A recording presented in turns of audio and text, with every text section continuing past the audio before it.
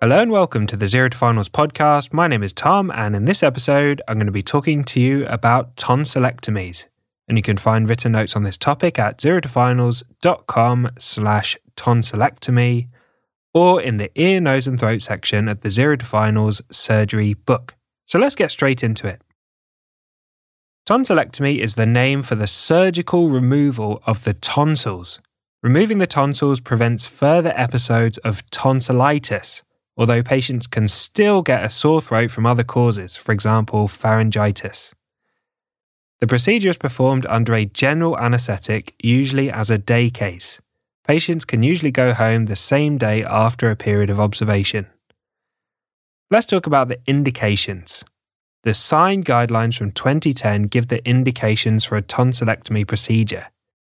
The number of episodes of an acute sore throat that they specify is required for a tonsillectomy are 7 or more episodes in 1 year, 5 per year for 2 years, or 3 per year for 3 years.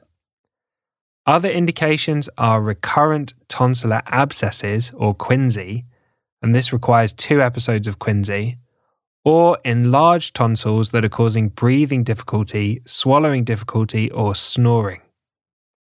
Let's talk about the complications of the tonsillectomy procedure. The key complications are a sore throat, where the tonsillar tissue has been removed, and this can last up to 2 weeks, damage to the teeth during the procedure, infection, post-tonsillectomy bleeding, which we'll talk more about in a second, and risks associated with the general anaesthetic. So let's talk more about post-tonsillectomy bleeding. Post-tonsillectomy bleeding is the main significant complication after a tonsillectomy.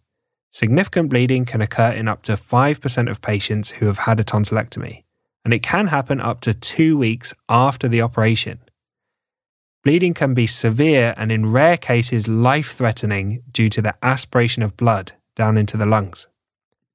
If post-tonsillectomy bleeding occurs, the management involves calling the ear, nose and throat registrar on call and getting them involved early, getting IV access with a cannula and sending bloods that include a full blood count, clotting screen, group and save, and cross-match, so there are units of blood ready in case the patient needs a transfusion, keeping the patient calm and giving adequate analgesia to make sure they're not in pain, sitting them up and encouraging them to spit the blood out rather than swallowing it, making the patient nil by mouth in case they need an anaesthetic and an operation, and giving IV fluids for maintenance and resuscitation as required. If there is severe bleeding or airway compromise, call an anaesthetist. Intubation may be required.